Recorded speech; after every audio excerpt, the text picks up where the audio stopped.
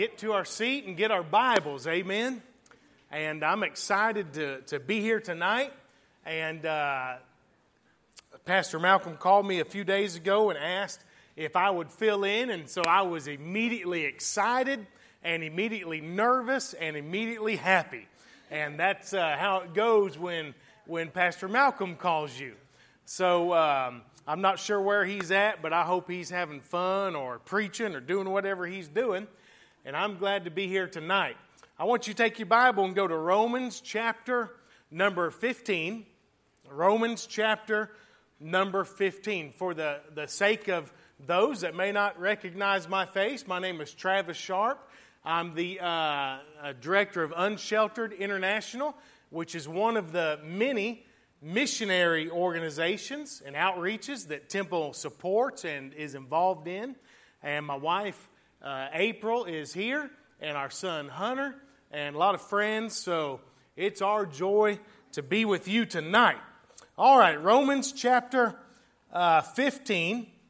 And I want to start reading in verse number 8. And we'll just read in verse 8 and on down. The Bible says, Now I say that Jesus Christ was a minister of the circumcision for the truth of God, to confirm the promises made unto the fathers, and that the Gentiles might glorify God for His mercy. As it is written, For this cause I will confess to thee among the Gentiles, and sing unto thy name. And again he saith, Rejoice, ye Gentiles, with His people. And again, praise the Lord, all ye Gentiles, laud Him, all ye people. And again, Isaiah saith, There shall be a root of Jesse, and he that shall rise to reign over the Gentiles. In him shall the Gentiles trust. Now the God of hope fill you with all joy and peace in believing, that ye may abound in hope through the power of the Holy Ghost. Are you glad that our God is a God of hope? Say amen right there. Verse 14, And I myself also am persuaded of you, my brethren, that ye also are full of goodness, filled with all knowledge, able also to admonish one another. Nevertheless, brethren, I have written the more boldly unto you in some sort, as putting you in mind because of the grace that is given to me of God, that I should be the minister of Jesus Christ to the Gentiles, ministering the gospel of God, that the offering up of the Gentiles might be acceptable, being sanctified by the Holy Ghost. I have therefore whereof I may glory through Jesus Christ in those things which pertain to God. For I will not dare to speak of any of those things which Christ hath not wrought by me, to make the Gentiles obedient by word and deed, through mighty signs and wonders by the power of the Spirit of God, so that from Jerusalem and round about unto Illyricum I have fully preached the gospel of Christ. Yea, so have I strived to preach the gospel, not where Christ was named, lest I should build upon another man's foundation. But as it is written, To whom he was not spoken of, they shall see, and they that have not heard shall understand. For which cause also I have been much hindered from coming to you. Skip down to verse 25. But now I go to Jerusalem to minister unto the saints. For it hath pleased them of Macedonia and Achaia to make a certain contribution for the poor saints which are at Jerusalem. It hath pleased them verily, and their debtors they are.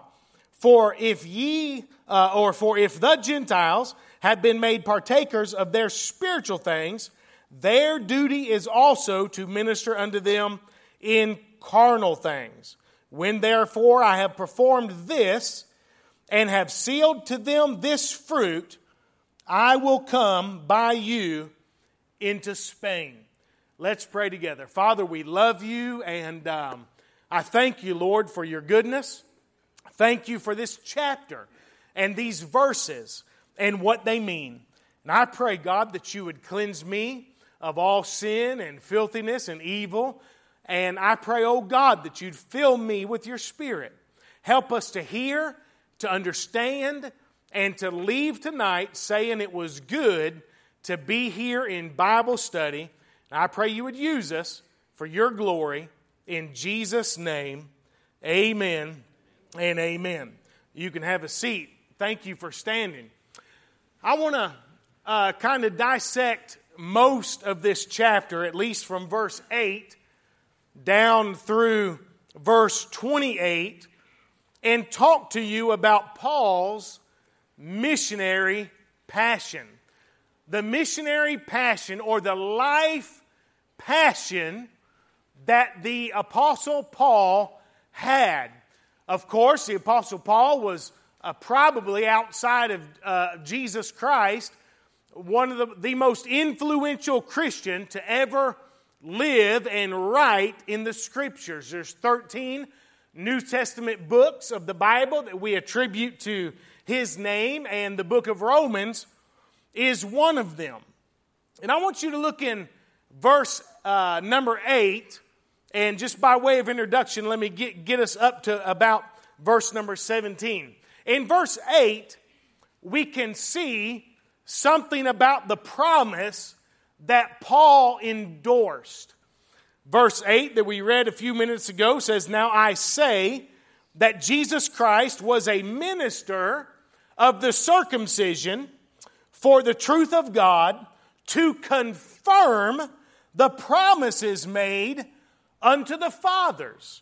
And this, of course, is speaking about the promise of the Son of God, the Messiah, the Lord Jesus Christ, whom God the Father would send, the third person of the Trinity, if you will, to be the propitiation of the sins for the Jewish nation.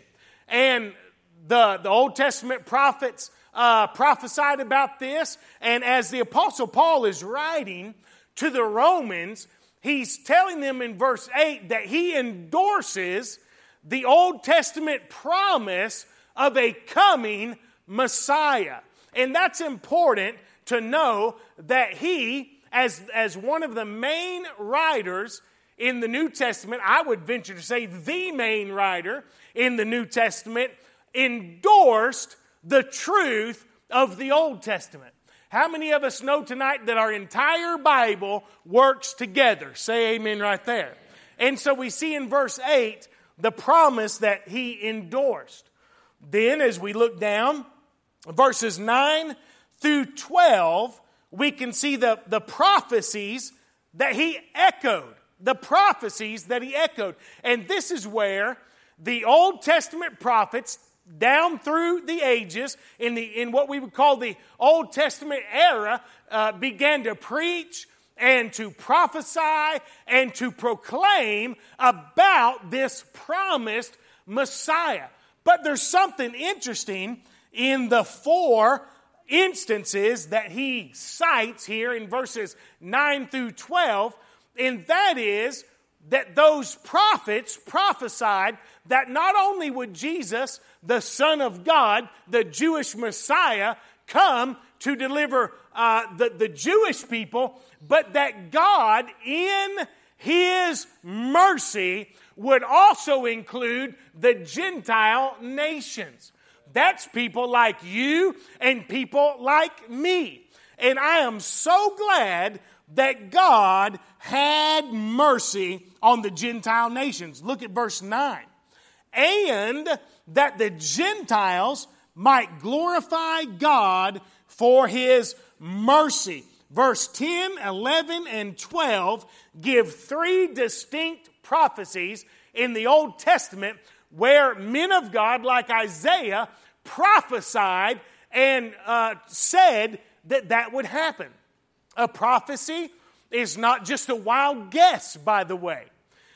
You can go to a fortune teller if you want to, and you can get a good guesstimate of something that might happen in your future.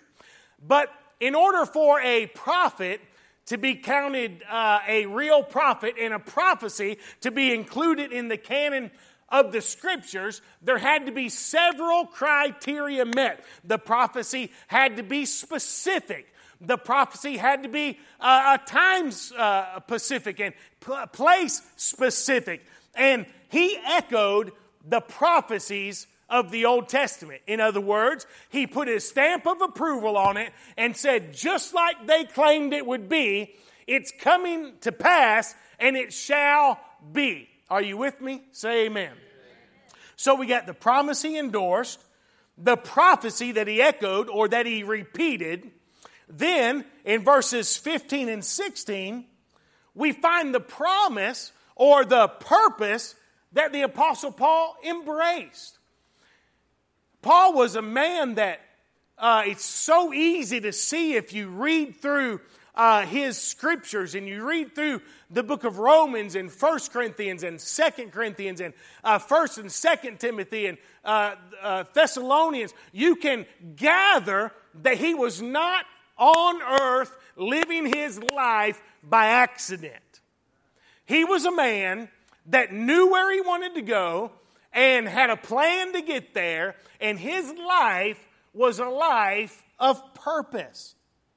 Verse 15, he says about that, he says, nevertheless, brethren, I have written the more boldly unto you in some sort, as putting you in mind, because of the grace that is given to me of God, that I should be the minister of Jesus Christ to the Gentiles. Paul's purpose that he embraced was his specific ministry to the Gentile nations. He was one in the book of Acts. Peter would basically preach and minister to the Jewish people, and Paul would be one of the first missionaries sent out of the church at Antioch in Syria in Acts chapter 13. Him and Barnabas, they would be sent out as the first missionaries to go to Gentile nations that were completely Gentile, and he found his purpose in the will of God for his life. His purpose was a missionary purpose. His purpose was a purpose that he received. He felt like he received it straight from heaven into his heart, right from God himself. And you can read through the book of Acts, and we'll look at a couple places later where we'll find out that's exactly how he did receive his call and his purpose. And it was to be the minister to the Gentiles. And let me stop right there and ask you this. Do you know your purpose? We're going to dig into that in a couple more moments here. But do you know your purpose? I'll give you a hint. If you're saved by the grace of God, no matter what your gift is, no matter what your calling is, every one of us, our purposes are the same. Our purposes are the same. Our purpose is to glorify God by making disciples. Somebody say amen. And we can't hide behind any gift or any talent and say, well, I do this, but I don't make disciples. It doesn't work that way. We have those gifts and we have those talents so that we can be a part of the body of Christ and we can glorify God through making disciples. And the Apostle Paul, he endorsed this promise. He echoed the prophecy. He embraced his purpose. But let me show you also the passion that he embodied. And that's where I want to kind of hunker down a little bit tonight in verses 17 and following. We can find out that preaching the gospel to people who had never heard the name of Jesus Christ, that was the passion that the Apostle Paul had. As a matter of fact, I want you to look and I want to read these verses again. Verse number 20, he says, yea, so have I strived to preach the gospel. Not where Christ was named. In other words, not where people already were familiar with him. Not where people already knew about the gospel. Lest I should build upon another man's foundation. But as it is written, to whom he was not spoken of, they shall see. And they that have not heard shall understand. The Apostle Paul found within his purpose, he found this passion of taking the gospel to people who have never heard the gospel before. And I say he was passionate about it, and you can see his passion all through his writings. Right here he said, yea, in verse 20, so have I strived to preach the gospel. The word strive means to contend. It means to contest something.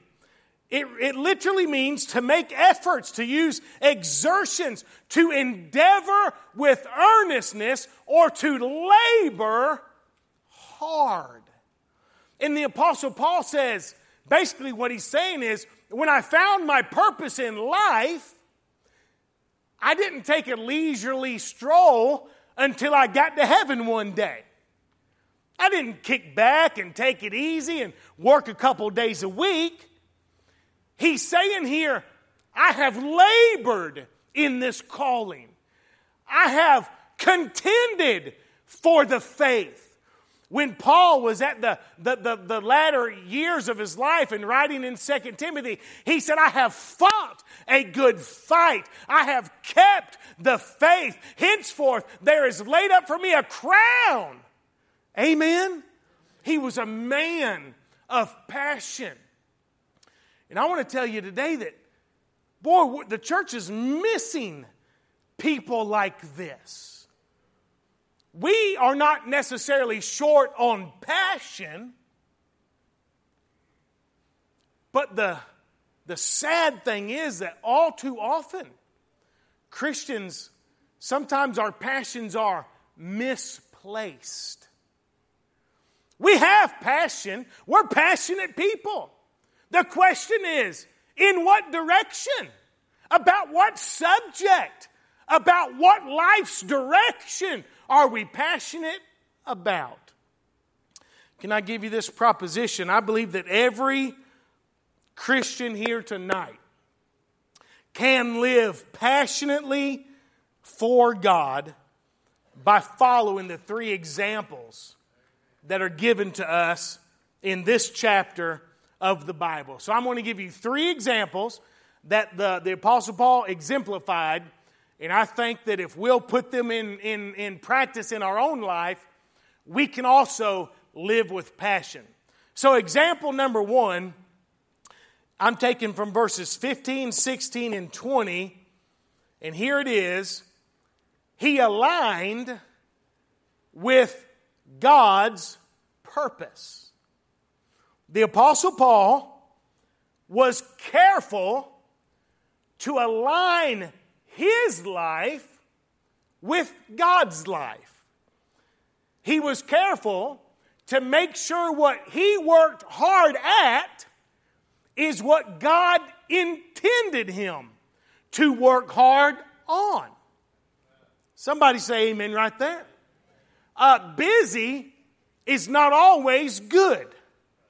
I found that out in our ministry. Over the years, there's some times where I'll go through a stretch of a few months or weeks or whatever, and I'll be as busy as anybody else. But I was just working on things that didn't really move the ball down the court, so to speak. So just being busy is not enough. We need to come to that place in our life to where we figure out what it is that God wants from us, and then if we're not headed in that exact direction, figure out how we can get our, I'm trying to use a word, concordance. That's a book you look up words in. Coordinates. What am I trying to say, Scott? Huh? Course. Yeah, course. I like that, John. That's easier. Less syllables in that one. We got to get our course charted in the direction that God is going.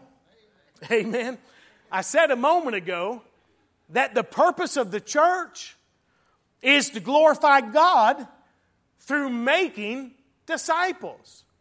Now understand what I'm saying. We don't literally make disciples. I mean, you can't go down to Walmart or WDG and buy a pack of disciple babies and stick them in the oven at 450 and then, they're done in 45 minutes. What I'm talking about, and I'm sorry to be so literal, but I think sometimes us preachers just talk in terminology and we think everybody gets it.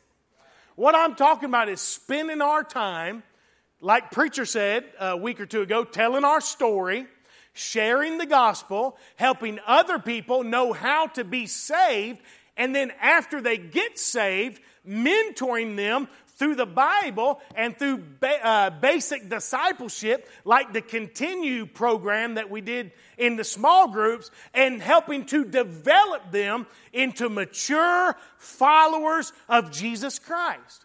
So when a preacher says we should be making disciples, that's at least what I mean. Amen.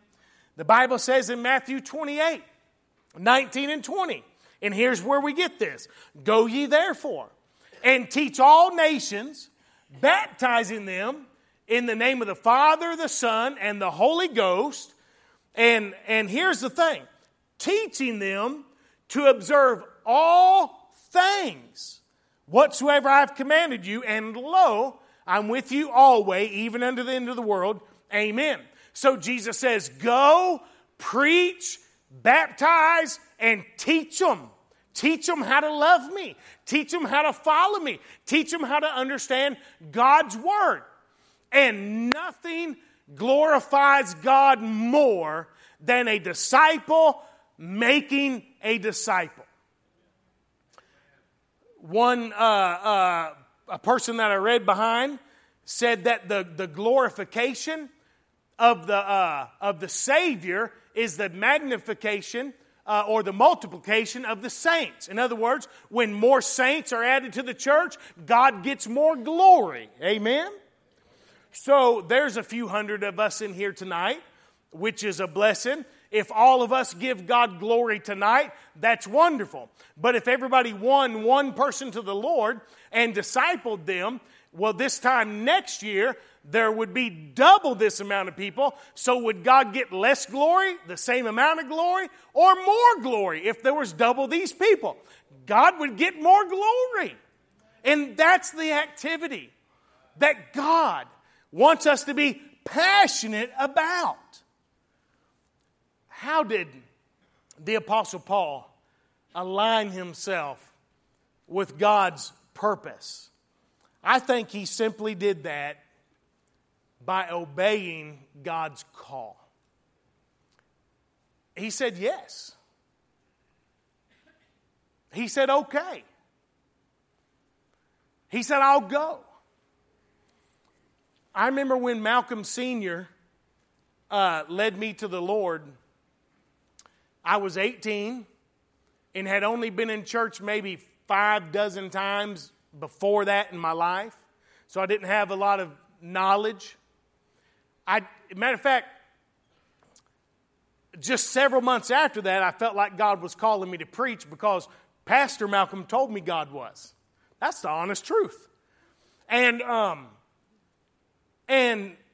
he told me to go home and pray about it and talk to him on Sunday. That was like on a Saturday or maybe a Friday. I can't remember. Well, I went down the road and figured, why wait to pray? I'll just pray right now. And I felt in my heart that, yes, God was calling me to preach. So I just turned around and went back to Pastor Malcolm's house. Our pastor, Malcolm, I went to his house and knocked on his door again. He opened up the door. He said, what is it? I said, yes. He said, yes, what? I said, he was telling me to be a preacher. He said, huh? I said I'd do it. Here's the thing. I was a young Christian, and I was still naive. I didn't know you were supposed to run from God for 10 or 15 years. Honestly. I went to Bible college and I started learning, and then I started hearing all these people's testimony. Well, I ran from God for 4,900 years and then I surrendered. And I thought, well, I sure missed out. I didn't know you was allowed to run from somebody as big as God. But here's the thing. The Apostle Paul says in verse 15, the last part, because of the grace that is given to me of God. Paul knew something about his purpose and his calling. He knew it wasn't simply because he said, okay, God, I'll go. He knew it was the grace of God working in his life to call him to that place of submission and surrender. And I would be a fool to stand here and say that the things God has done in my ministerial career is only because I agreed to go. It's the grace of God. And here's something I want to share with you. If God is calling you to be a missionary, or if God is calling you to be a preacher, or a life group leader, or someone who's a disciple maker, or whatever God's calling you to do, that call sometimes can be intimidating. Am I right? It can be sometimes scary. But don't think about the call as much as you think about the grace of God that's extending that invitation into your life. Now, I promise you this, where God guides, He provides. Where God leads, He precedes. And if God's calling you to it, God will see you through it. Somebody say amen right there. In Acts chapter 9, verses 3 through 6, that's the biblical account of where Saul said yes to God. The Bible says, and as he journeyed, he came near Damascus. And suddenly there shined round about him a light from heaven. And he fell to the earth and heard a voice saying unto him, Saul, Saul, why persecutest thou me? And he said, Who art thou, Lord? And the Lord said unto him, I am Jesus, whom thou persecutest. It is hard for thee to kick against the pricks. And he, trembling and astonished, said, Lord, what wilt thou have me to do? He went in a moment's time from saying, Who are you, Lord? Like, is that you, God? He went from that to, what would you have me to do? Lord. And some of us need to change our attitude. Some of us need to change from saying, Lord, to Lord. Because if He's calling, His calling is a gracious calling. And it's a great, great calling. I was thinking about Jonah this morning. We're talking about how the Apostle Paul aligned with God's purpose.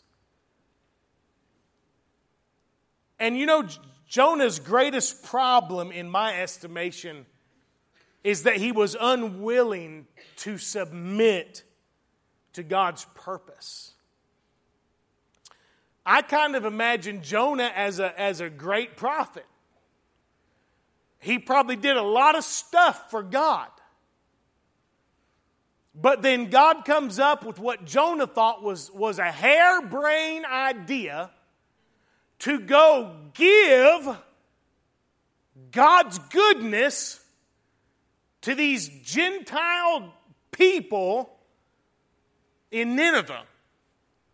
And Jonah, I think, did not want to be known as the prophet that was responsible for that. He was prejudiced. And he was prideful. And so The Bible says in Jonah 1, "Now the word of the Lord came unto Jonah, the son of Amittai, saying, Arise, go to Nineveh, that great city, and cry against it, for their wickedness has come up before me." But Jonah, now watch this, but Jonah rose up to flee unto Tarshish from the presence of the Lord, and went down to Joppa, and he found a ship going to Tarshish, so he paid the fare thereof, and it always cost. To run from God will always pay. He paid the fare thereof, and he went down into it to go with them unto Tarshish from the presence of the Lord. Notice two things before we move on. Notice what Jonah left. He left the presence of God. Remember, God's always been omnipresent. He's everywhere. God's always been omnipotent. He's all-powerful. God's always been omniscient. That means He's all-knowing. There's never been a time when God's been less than He is today. Never. However, in the Old Testament, before the death, burial, crucifixion, and resurrection and ascension of Jesus back to heaven, before that, in the Old Testament times, the Holy Spirit did not dwell inside of people. The Holy Spirit, if we read our Bible, we find out that the Holy Spirit would come upon people from time to time. The Holy Spirit would move people from time to time. He did not indwell people until after the resurrection and ascension. When He ascended unto God the Father, thank God that John chapter 14, 15 to 16 teaches us that He would not leave us comfortless, so He sent the Comforter, the Holy Ghost. But in the Old Testament times, it was not so. And Jonah left the presence of God. He literally decided that what God was asking was too big of an ask, and he literally ran from God's presence. But notice not only what he left, but notice what he lost. In Jonah 1, 4 through 6, it says, "But the Lord sent out a great wind into the sea. There was a mighty tempest in the sea, so the ship was like to be broken. Then the mariners were afraid and cried every man unto his God, and cast forth the wares that were in the ship into the sea to lighten it of them." Now listen, "But Jonah was gone down into the sides of the ship, and he lay and was fast asleep. So the shipmaster came to him and said unto him, What meanest thou, O sleeper? Arise, call upon thy God, if so be that He will think upon us that we perish not." So what Jonah left was the presence of God, but what Jonah lost was his passion for God. When he left God's presence, he lost his passion. And I got to tell you, when I was studying this morning, I've preached this message before. I might have preached it here for all I know. My life's been a whirlwind the last few months. I don't know what I preached about where. I know I've preached this sermon somewhere before. But when I was studying this Jonah part was brand new to me. And I had to literally get up away from my desk and just go outside and do something different for a while because I was so convicted. Because I know that I've left the presence of God a lot of times, even recently. Well, what do you mean? The Spirit of God lives in you. Yes. But if you go from reading your Bible and studying and praying every morning, on time, faithfully, to now and again when you're not busy, you're leaving the daily presence of God. So that's what he left, and what he lost was his passion. Folks, don't think that you're going to be on fire for God if you're not in the presence of God. It just don't work that way. I wish it did. I wish it was an awesome shortcut. And if it was, I'd write a book and maybe get a deal and praise God, buy a boat or something. If it sold a bunch, that's exactly what I'd do. Then I'd be further away from the Lord, probably. Here I'm talking about Jonah buying a boat. What in the world?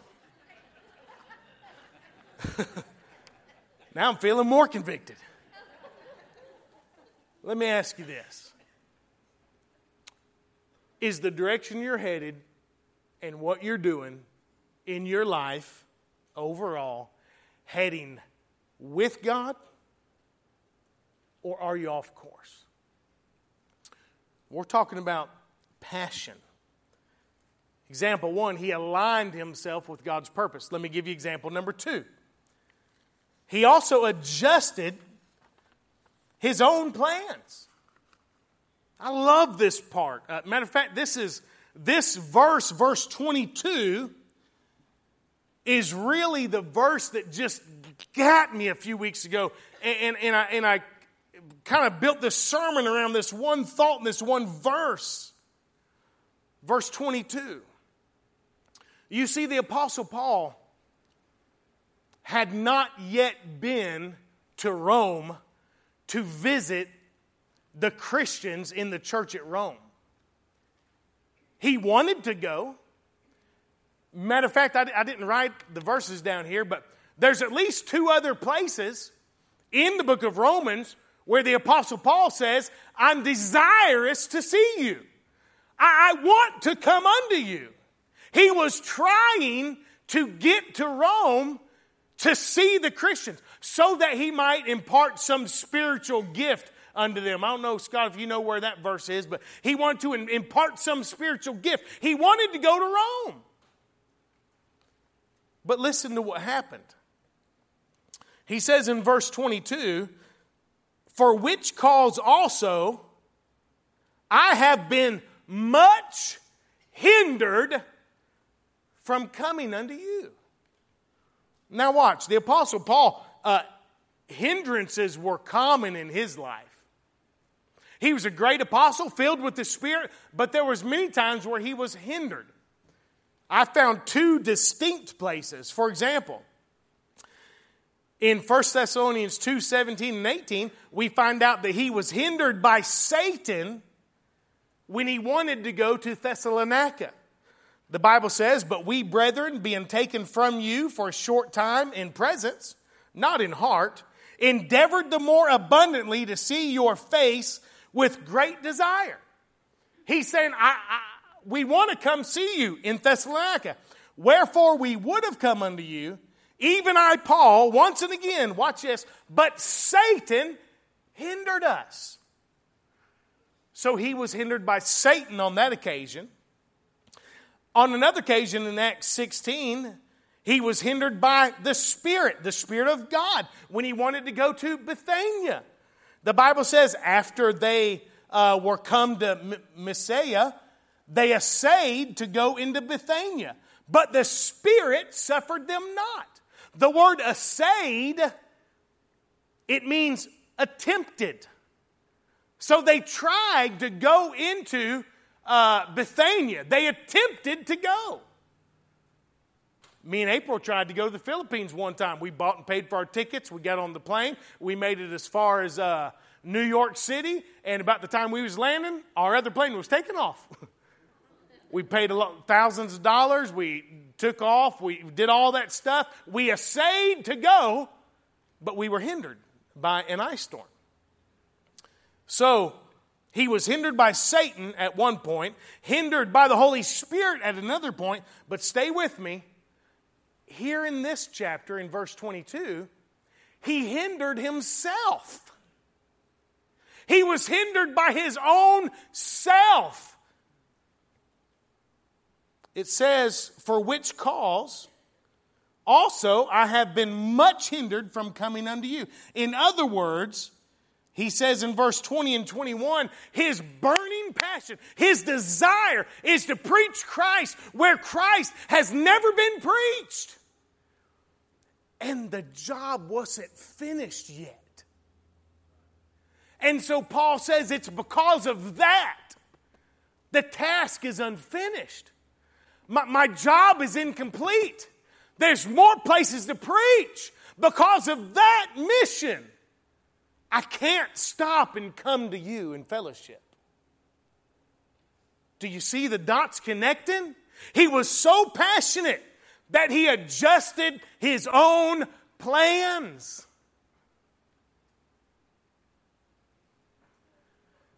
This is not a camp meeting, shout the house down, swing from the chandelier Baptist church sermon. Because when you talk about somebody might need to change their plans and make room for God's plans, it's convicting. It convicts me. I've been making plans for a few days to go on this a camping trip. And I've been texting my buddies, and they've been texting me, and hey, we got this tent, we got this kayak, we got this whatever, and we're making our plans. Paul was the kind of guy that all of his plans were, he put them on the chopping block. And if God needed to chop them, Paul let them die. I guess the question is, how about us? Listen, if we want to be passionate and have passion and make a difference, we've got to be willing to adjust our plans. And who better to exemplify that than the Apostle Paul? Because he was a scholar. Before he got saved, he was a scholar. He was brought up in Jerusalem at the feet of Gamaliel, which is one of the best priests, the best teachers. He knew the law backwards and forwards. He was very zealous for God. He persecuted Christians. I mean, he thought his life was planned out. And then, boom, Jesus showed up on the scene. And Paul had to change everything about his life. But I bet you there's some people in here tonight like that. You were living one way, you were doing your thing, you were probably happy about it, and then all of a sudden somebody invited you to church, or you heard a sermon one too many times, or somebody knocked on your door and told you about Jesus, or somebody prayed for you over and over, and all of a sudden God convicted you and your eyes were open and you submitted your life to God, you got saved, and then all of a sudden the world looked new and you began to adjust your plans. Folks, that's not crazy, that's God's will. It's God's will. And we can have a missionary passion. You say, well, I'm not a missionary. Well, we're all called to be disciple makers. And that's what the Apostle Paul was. He had his son in the faith, Timothy. He had another one named Titus. He taught them, trained them, equipped them. He started churches and he left them there to pastor. He was a disciple maker. And you can do that if you're a stay-at-home mom. You can do that if you're a pipe fitter or a plumber or a carpenter or a pastor or a church staff member or a missionary or a salesman. Whoever we are and wherever we work and whatever we do, we can adjust our plans to fit God's plan for our life. And when we do that, passion comes. So many people tell me stuff like, well, when I get a burden, I'll give. But that's backwards. How about give and let the burden come? I promise you write a big enough check, you'll get a burden. You might get a burden to get it back, I don't know. But our heart follows our action. Our heart follows our action. In other words, do what we know is right and trust God that we'll feel it later. Why is it that us Baptists are like, we preach, we're like, just, you get saved by faith, not by feelings. You trust God. The feelings is a caboose. Don't trust in your feelings. But we only really count that for getting saved. Well, how about for serving God? How about for giving? How about for soul winning? How about for every other aspect of the Christian life? Don't wait till you feel something. Go do something, and God will maybe let you feel it. And if He don't, you can lay your head down at night and be comfortable and sleep with peace, knowing you did the will of God. Amen? All right, let me wind this up. Man, I didn't even get to the sub point. How did He adjust His own plans? By living for a cause. That's the sub point there. A underneath number 2. By living for a cause. His cause was He was the minister of Jesus Christ to the Gentiles. He was a church planner. He was a disciple maker. And He lived every day like that, adjusting His plans to be in the will of God. And His passion followed Him. His passion followed Him. Let me give you the third example. What was number 1? Example number 1. He aligned with God's purpose. Example number 2. Adjusted his own plans. Example number 3.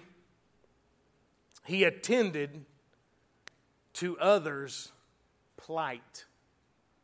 To the plight of others, or to the hardship of others, or to the need of others. And that's right here in this same context, verses 25 through 28. He said, "But now I go unto Jerusalem to minister unto the saints." Remember, he wanted to go to Rome. But he said, "Now I go to Jerusalem to minister unto the saints, for it hath pleased them of Macedonia and Achaia to make a certain contribution for the poor saints which are at Jerusalem. It hath pleased them verily, and their debtors they are. For if the Gentiles have been made partakers of their spiritual things, their duty is also to minister unto them in carnal things." Let me explain that. The church at Jerusalem was like the mother church. In Acts chapter 1:8, "Ye shall be witnesses unto me in Jerusalem, Judea, Samaria, the uttermost parts." Christianity started there. That was the first hub of the gospel, Jerusalem. And then when Paul and Barnabas went preaching, they went to Antioch of Syria. A church was established there. And by, the hub of Christian activity, especially missionary activity, shifted from Jerusalem to Antioch in Syria. And then they went out preaching to places like Macedonia. And mission churches were established among the Gentiles. Well, now, it's a few years later, and because of famine and persecution, the original church in Jerusalem, the people were suffering in poverty and famine. They were hungry. And so the little mission churches in Macedonia and Achaia and those places, they heard about the plight of the Christians in Jerusalem, and they got a burden. They were concerned. So much so that even when they didn't have no money, the Bible says they first gave of their own selves to the Lord, and then they gave money. They gave an offering, a relief offering. And they gave it to Paul and Titus and entrusted them, because they were the traveling preachers, they entrusted them to deliver it. They didn't have UPS or MoneyGram. No MoneyGram, no PayPal. So they had to send it by somebody, and they sent it by the Apostle Paul. So Paul says, now I'm on my way to take this relief, this money, this love offering to the poor saints at Jerusalem. And you can find the whole account of this in 2 Corinthians chapter 8, verses 1 through 9 is when this actually happened in your Bible. So here, he's telling the Romans about that. He's telling them he's taking this offering. So how is it that the Apostle Paul attended to others' plight? What does that mean? Well, he did that by his affection and by his action. In other words, Paul loved the Jerusalem church enough to, once again, put his desire to go to Rome on hold so he could go deliver this love gift and bring relief to the people that needed it. So you can see his affection. He attended to people in need by his affection. Philippians 2, 3 through 4 says, "Let nothing be done through strife or vainglory, but in lowliness of mind, let each esteem other better than themselves. Look not every man on his own things, but every man also on the things of others." Philippians 2:20 says, "For I have no man like-minded, who will naturally care for your state. For all seek their own, not the things which are Jesus Christ." In other words, there was times when Paul felt alone because nobody else wanted to adjust their plans for the work of God. That's one of the saddest verses in the Bible. He attended to their plight by his affection and by his action. Now listen, Paul not only cared and not only said he loved, but he allowed that affection and that love to turn into action. That's why the Bible says, "Go ye therefore." We can't say we love the world if we're not going with God's grace to the world. 2 Corinthians 8, right when Paul's telling the Corinthians about the Macedonians' gift, he told that to the Corinthian church to encourage them to do the same, to be generous in giving. And he said in verse 11, "Now therefore perform the doing of it, that as there was a readiness to will, so there may be a performance also out of that which you have." He told those at Corinth, look what the Macedonians did. It's your example. Now you go love like they love. You go be affectionate like they were affectionate. Love somebody and make a difference. Folks, we can live with passion. And we can do so if we follow these examples. Let me ask you this. Are you helping others? Nothing will keep our passion alive for souls like taking action, sharing the gospel, and helping someone in Jesus' name. I want to end with a couple pictures that I brought back from the Philippines. These are from the Temple Baptist Church Medical Mission. The team just got back 3 weeks ago, I guess, 2 weeks ago. And can you go back to that first one? This, of course, is Miss Nancy Phillips. I almost didn't show you this one because it's pretty graphic, but that's love in action. That's affection and infection, by the way. But you can see her affection and her action. This lady came, and I think she had everything in the medical dictionary wrong with her foot. And she said, "I don't know what to do."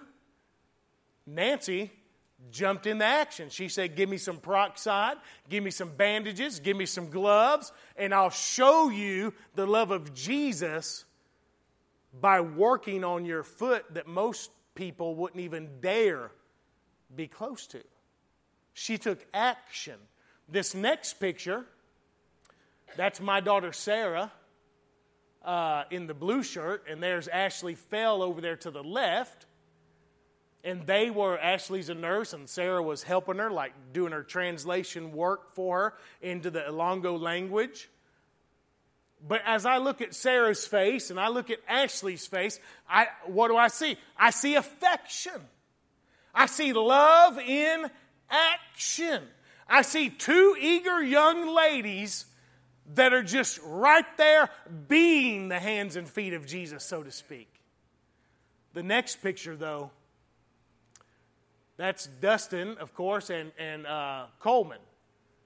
And this is what I loved about the mission team that our church sent to the Philippines to work with our April and I's ministry and Tara's ministry. This is what it was. They spent literally as much time as needed. Before anybody could ever see a nurse or a doctor, they went to the gospel stations. And here Dustin and Coleman are sitting there, and they've got their Bible open, and they're taking their time. They didn't rush. They didn't hurry them through so we could get more numbers to come back and report. They took their time, 20, 30, 40 minutes, sometimes an hour, if needed, to share Christ with people. The next picture, the young lady in the blue, of course, that's Pastor Andrew. And then the young lady in the blue, that's one of our staff members for Unsheltered International Philippines. She's 20 years old, I think. Her name's Elena. And she lives, matter of fact, is there anybody here, any of the seniors here that support the Bridge Kids? Anybody here that support the Bridge Kids Meal Center? Where are all the seniors at? Oh, back here some. This young girl, Elena, grew up underneath that bridge and was saved because of that ministry. Miss Jane, she got saved years ago. Now she's the teacher. And she was one of our soul winners. And she loved this elderly Filipino woman so much. After she won her to the Lord, she just reached over and gave her a big old hug. And I think I got one more picture maybe. That's Joy Griggs. I don't know what she's telling that woman. She's telling her something. No, she's telling her the gospel. She's just sitting there imparting spiritual truth. Is that all of them, or is there any more? Oh, here's one. Here's my son Hunter and Madison Wren, and they're all holding hands. The guy on the left is the interpreter, I think, and the lady on the right just got saved. And they're praying for that precious soul. Now, the picture with the foot is cool. Helping a homeless person with shelter is awesome. But spending as much time that's needed praying with lost souls so that they can know the same grace that we know, that's the best. That's disciple making. That's affection, and that's action. I challenge you to find any of the 19 people that went on the mission trip and ask them if they're more passionate about missions now than they were before they went. I guarantee you, a lot of them will say, well, I was nervous about going. I had second thoughts. They'll say, but now I'm ready to go either back to the Philippines or somewhere. I'm ready to go. It's a passion of mine now. Why? Because passion always follows action. So let's follow these examples and let's live with a missionary passion every day. And when we do that, folks, we can make a big difference for the cause of Christ. Amen? Amen. Let's all stand and we're going to pray and then we'll be dismissed. And listen, there may be somebody here tonight that's maybe you feel like God is just dealing with your heart. About preaching, about missions, about leading a group, about something in your life. After we dismiss, there's probably some altar workers that can be up here. And listen, the altar's open every week, right? Not just on Sunday morning. Tonight, if you feel God speaking to your heart, I challenge you. Find a place in this altar and don't go home without praying about it. All right, let's pray. Father, we love you. And thank you, God, for loving us. Thank you for the message.